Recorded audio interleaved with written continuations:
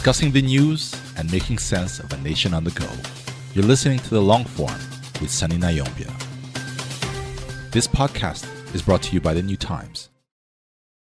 Fire burn them, the kumuriro. Ngira kondi bad man, me already know. Umwana mwiza, kene momo. Nganda mkulu, sunikiriyo. Hello everyone.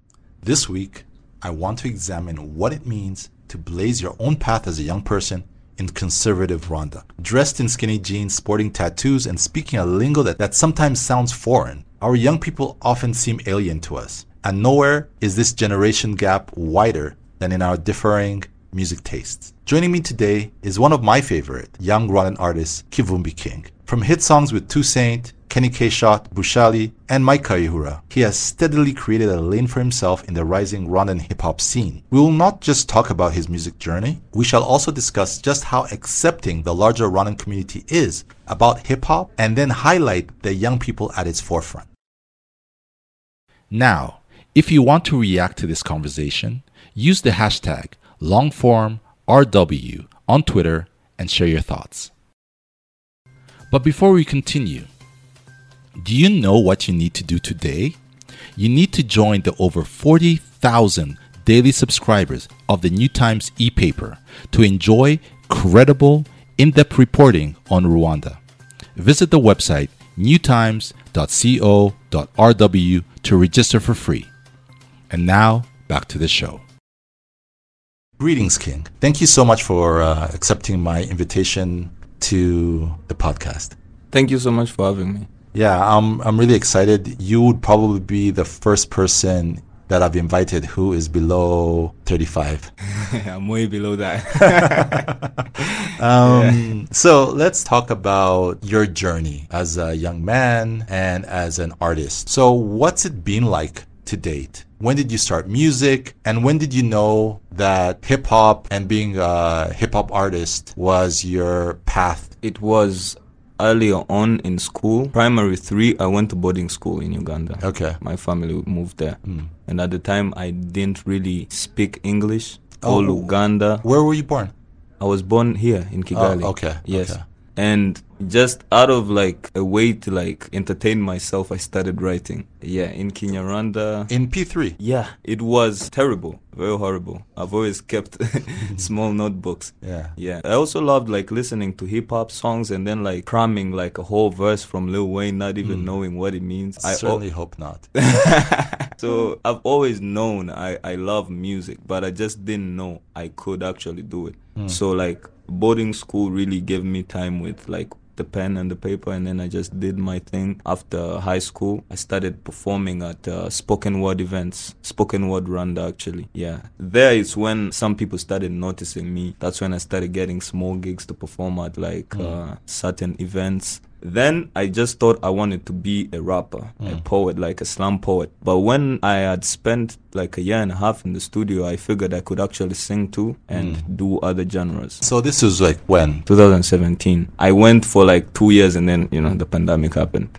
Yeah. How did you survive during that time? That period of time, I was lucky. I had access to a studio and we were just recording. That's when I recorded most of my album, my debut album. And we were dropping, but like, not performing, like all these gigs that come on a weekly basis or even a monthly basis, because we did 2 years. It was hard, but like we made it out.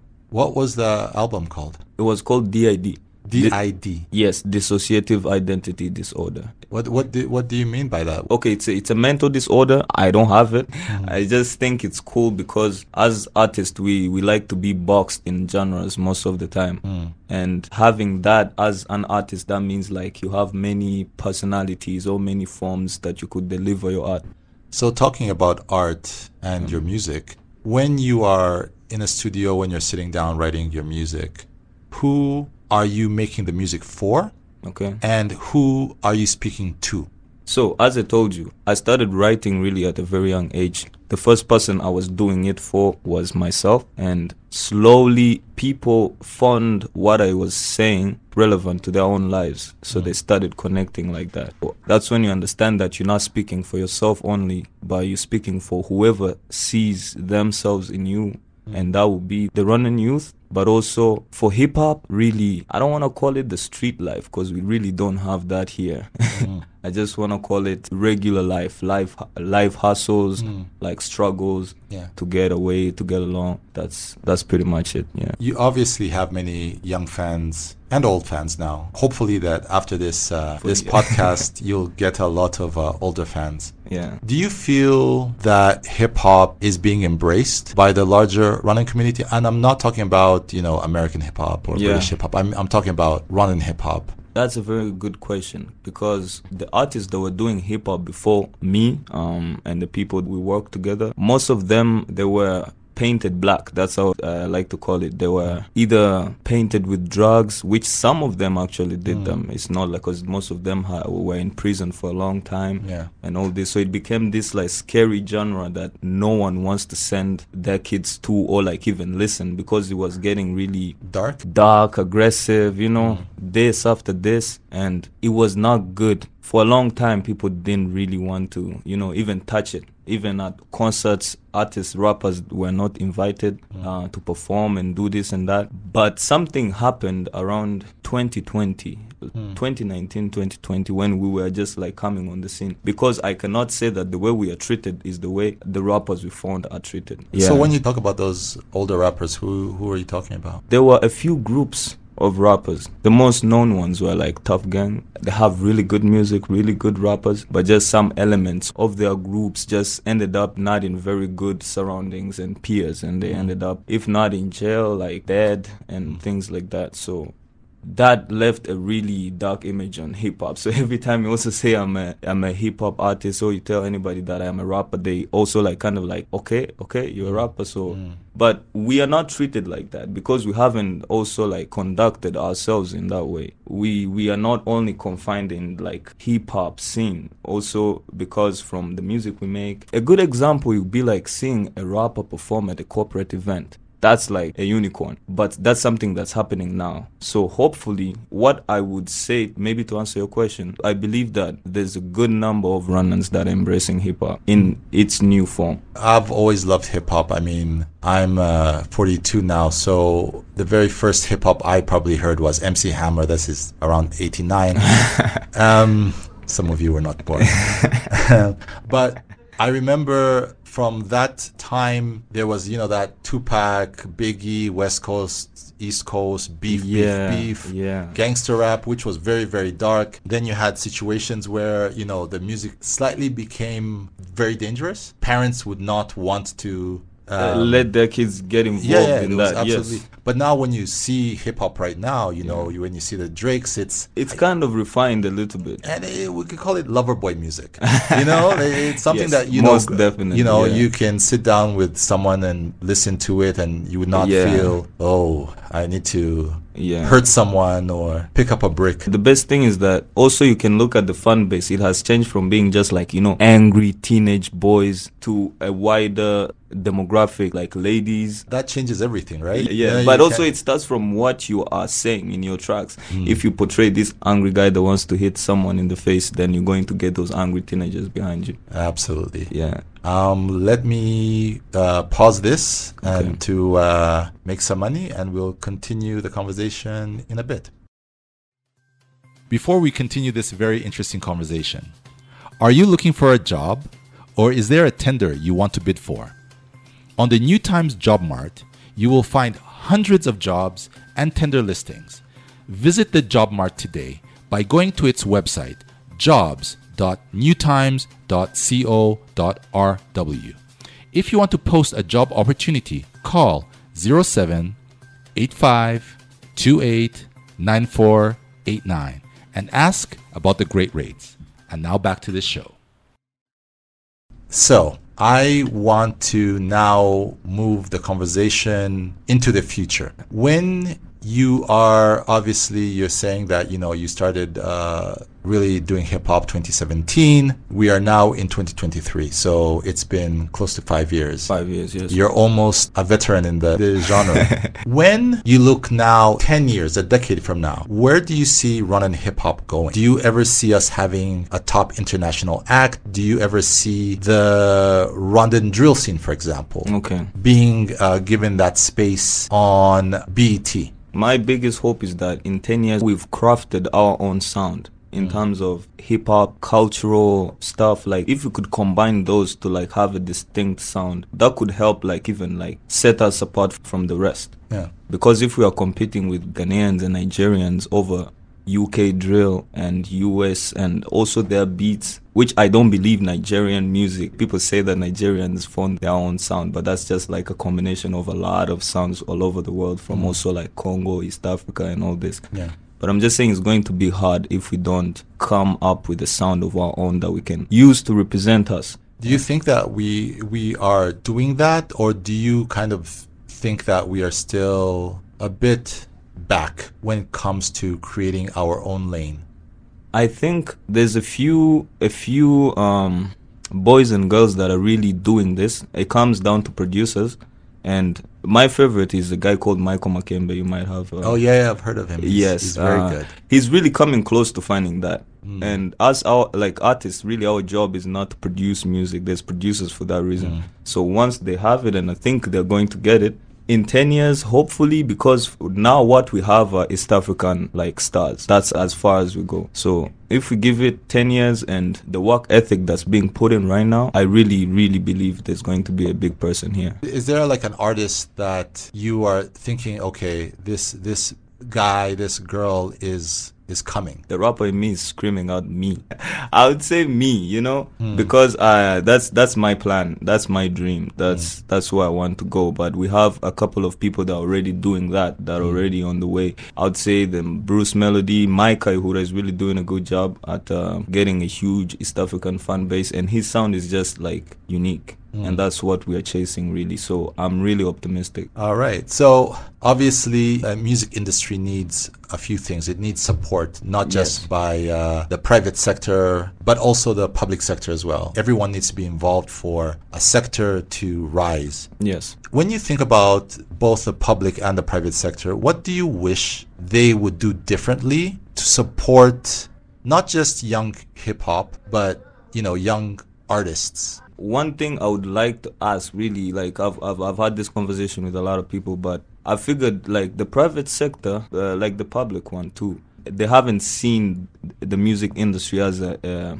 profitable industry, which is crazy, right? Yeah, yeah, it's actually crazy. So that's one thing that they have to see, but for them to see that means one person has to first show them, but also they need to take a risk, because I don't think there's any self-investment that there is really. Yeah, I could disagree with you, because I feel that art is always a safe investment, right? Like if I'm the National Police, for example, and I'm trying to push the Jirayo Mahoro message, why would you not want the people who are drinking and getting into issues are young people? Use artists to, and these people are listening to these artists exactly. While they're even driving. Yeah, I agree with you, but unfortunately, not a lot of people see it that way. Not a lot of people like also have see what you've seen over the years, or have a wider information about how the music industry should work. So I know, me myself, as you know, it's a really profitable industry, and once we have people that invest in it, because it's business, it's not like you just coming and handing away your money. There's structures and profit return plans that are set, and you can look through, sign, agree, and all we sell is our likeness, the people we have them. And these different companies could use that. Not that they don't have it themselves, but they could even use more of that, and then they're just helping everybody in general, and also setting making the music industry really functional. And no message to, say, for example, the Ministry of Youth. Like, do you feel like our government civil servants, are they giving you guys the due attention? Okay, so I've looked into it. There's efforts that are are there. Like, also, we need to come together as artists so that we have a body. You don't have one yet? So there is one, but Okay. the head of that, it's been complicated over the years. Some people argue that it's not there, it's not functional. But if it was there and functional, that means we would be in there, we would know it, Yeah. and we would address our problems even better. So that's one thing I would ask. Private and public is to just give us an ear, because sometimes even to get these meetings, it's like an impossible job. Yeah. So if you give us your time of day, we could make maybe a few things clear for them. Yeah. And then they would see that it's not actually a failing industry. Or it's not because we don't have enough artists or good artists that could push this. Hopefully these guys that are not giving you an ear, I hope they're listening. So let's talk about your journey, your personal journey. So you're not 25 yet. Someone could say, why aren't you in university? Why aren't you studying computer science? But you are now an artist. When you chose the path that you chose, what was your family's reaction? Were they supportive? Or do you wish they were more supportive? Or was there a little bit of hostility because you're kind of moving outside the orthodoxy? Yes, it has to be there for any parent that really like cares for their children. I've stopped looking at it like they're against me or anything. It's just because, like, also I'm saying this for every other rapper out there. It's not because they're against you, it's just because they really want what's good for you. When there's some type of hostility and stuff that's just not going as smooth as you thought it would. In my case, they were supportive. My parents were supportive to a certain extent. They were supportive in terms of like, go do what makes you happy. And if you're really good at it, there's no reason why you shouldn't do it. But also, it comes down to after a period of time, because now it's been 5 years, it's like parents also come back. They're like, so where are things now? Yeah. There's many problems, but also me personally, the biggest challenge has been to stay and actually do what I want to do from Rwanda. So if a young 16-year-old sits down and tells their mom and dad or their guardian, I want to be a rapper, what advice would you give to the parents? And how would you advise them to talk to their child? I think school is number one. At least you can drop out of high school. And once that is done, I think music is not something that requires 24/7 of your time. And everybody that really wanted to do music, they found time aside out of the main obligations they had to do. So for some parents, even music is not a no-no before you even start I guess the problem is that we don't have any multi-millionaire musicians. Yeah. And therefore parents are probably thinking, oh, I don't know how you will survive. So yeah, how are you going actually to make money out of it? Not only music, it's hard to make money out of art to begin with. So for me, it was kind of a risk that I was willing to take.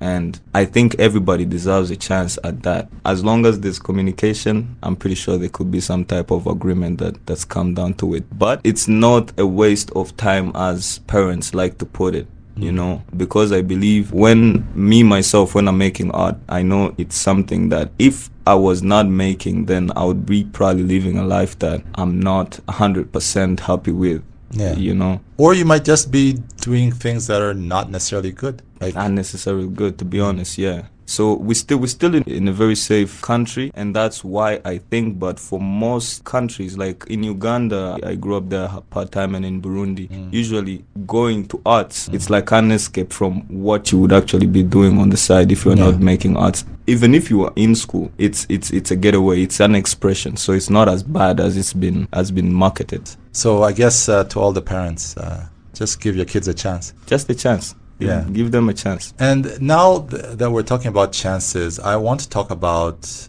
value. Yeah. Right? I would like art to have a value. And so when we think about Rwandan hip-hop, what value do you think that it brings to the larger Rwandan community? I would like to say poetry in general, it's a very... the Rwandan culture has always been poetic from the start. So to me, it's already a selling point.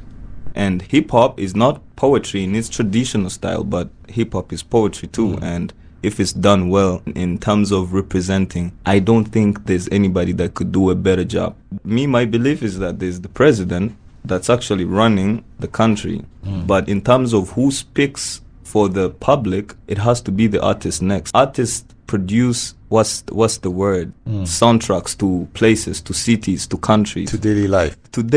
You know. So if first of all, it's crazy to think that that's not a profitable business for me, but that is huge, because I think there's not a quicker way to introduce people to a language than music, because people sing actually languages they don't understand. Trust me, I've heard people singing all sorts of Igbo and exactly Shayo, and no one knows what in the hell they're talking about. No one knows. So I think it's the best tool, and if we don't use it properly, then we're just like putting it to waste. And a quick example for artists that are coming up right now. I've been to Kenya and I've seen how they look at us. How they think we conduct our business also as artists. Put out a very good impression. And as Rwandan artists or just hip-hop? As Rwandan artists. Okay. Not just hip-hop, as Rwandan artists. But also now Rwandan artists, myself too. I'm not the biggest artist out there, hip-hop artist, but like with the audience I have, I can now do shows in Burundi, in Kenya, Uganda, and in Europe too. In the US, if they give us the visa, those guys like to complicate life, you know. So when we are there, we move in a Rwandan way. Our hairstyles are Amasunzu. So when people see us from the start, they're just like, "Where are you from?" Yeah. And we tell them where we are from and what we do. And I think that's where I think we fit in the bigger picture. It's representing, really. So we've been talking for the last couple of minutes, maybe 10 minutes, 15 minutes or so, and we're coming close to the end of this conversation. Before you leave, is there something that you feel has been in your heart? There are certain words that you've been thinking about that you want to kind of express. Like, are there things that you want to get off your chest? I should have probably said this when you asked me to say something about the private sector and the public sector. There's structures, there's infrastructure for the music industry that we can put in place. A good example would be the Nigerians. They made sure they acquired these big broadcasting companies and corporations that have things like publishing, because making music just goes a long way from recording a nice song. You need a publishing company, you need a distribution company. Every Rwandan artist right now is dependent on either company from South Africa, Nigeria, or US for distributing their music to, let's say, Apple Music and Spotify. So we don't have any Rwandan company doing that? No. We don't have any Rwandan company doing that. But even on top of that, there's publishing companies. They're supposed to collect royalties every time you played on the radio.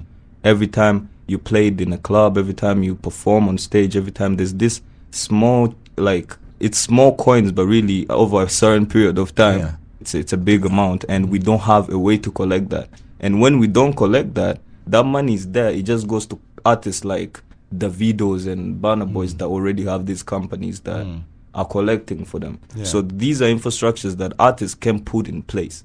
We need help, and once we have that, then in the 10-year plan we'll have a billionaire. So where can people find you? Do you have socials? Where can they find your music? And do you have any show coming soon so that people can actually go and just listen? Okay. If you want to keep up with me on a daily basis, I have Instagram. It's Kivumbi King. Twitter, Kivumbi King. Snapchat, TikTok, YouTube. That's where you find my videos and my music. Are you on Spotify, Apple Music? Yes. The audios, if you want to listen, it's on every actually streaming platform that there is. Shows, dates are not certain, but if you follow, you'll see the dates. I'll keep them updated. All right, King, thank you so much for joining me this week. It's been a pleasure. And good luck, and hopefully you will be the first Rwandan hip-hop billionaire. Let's go.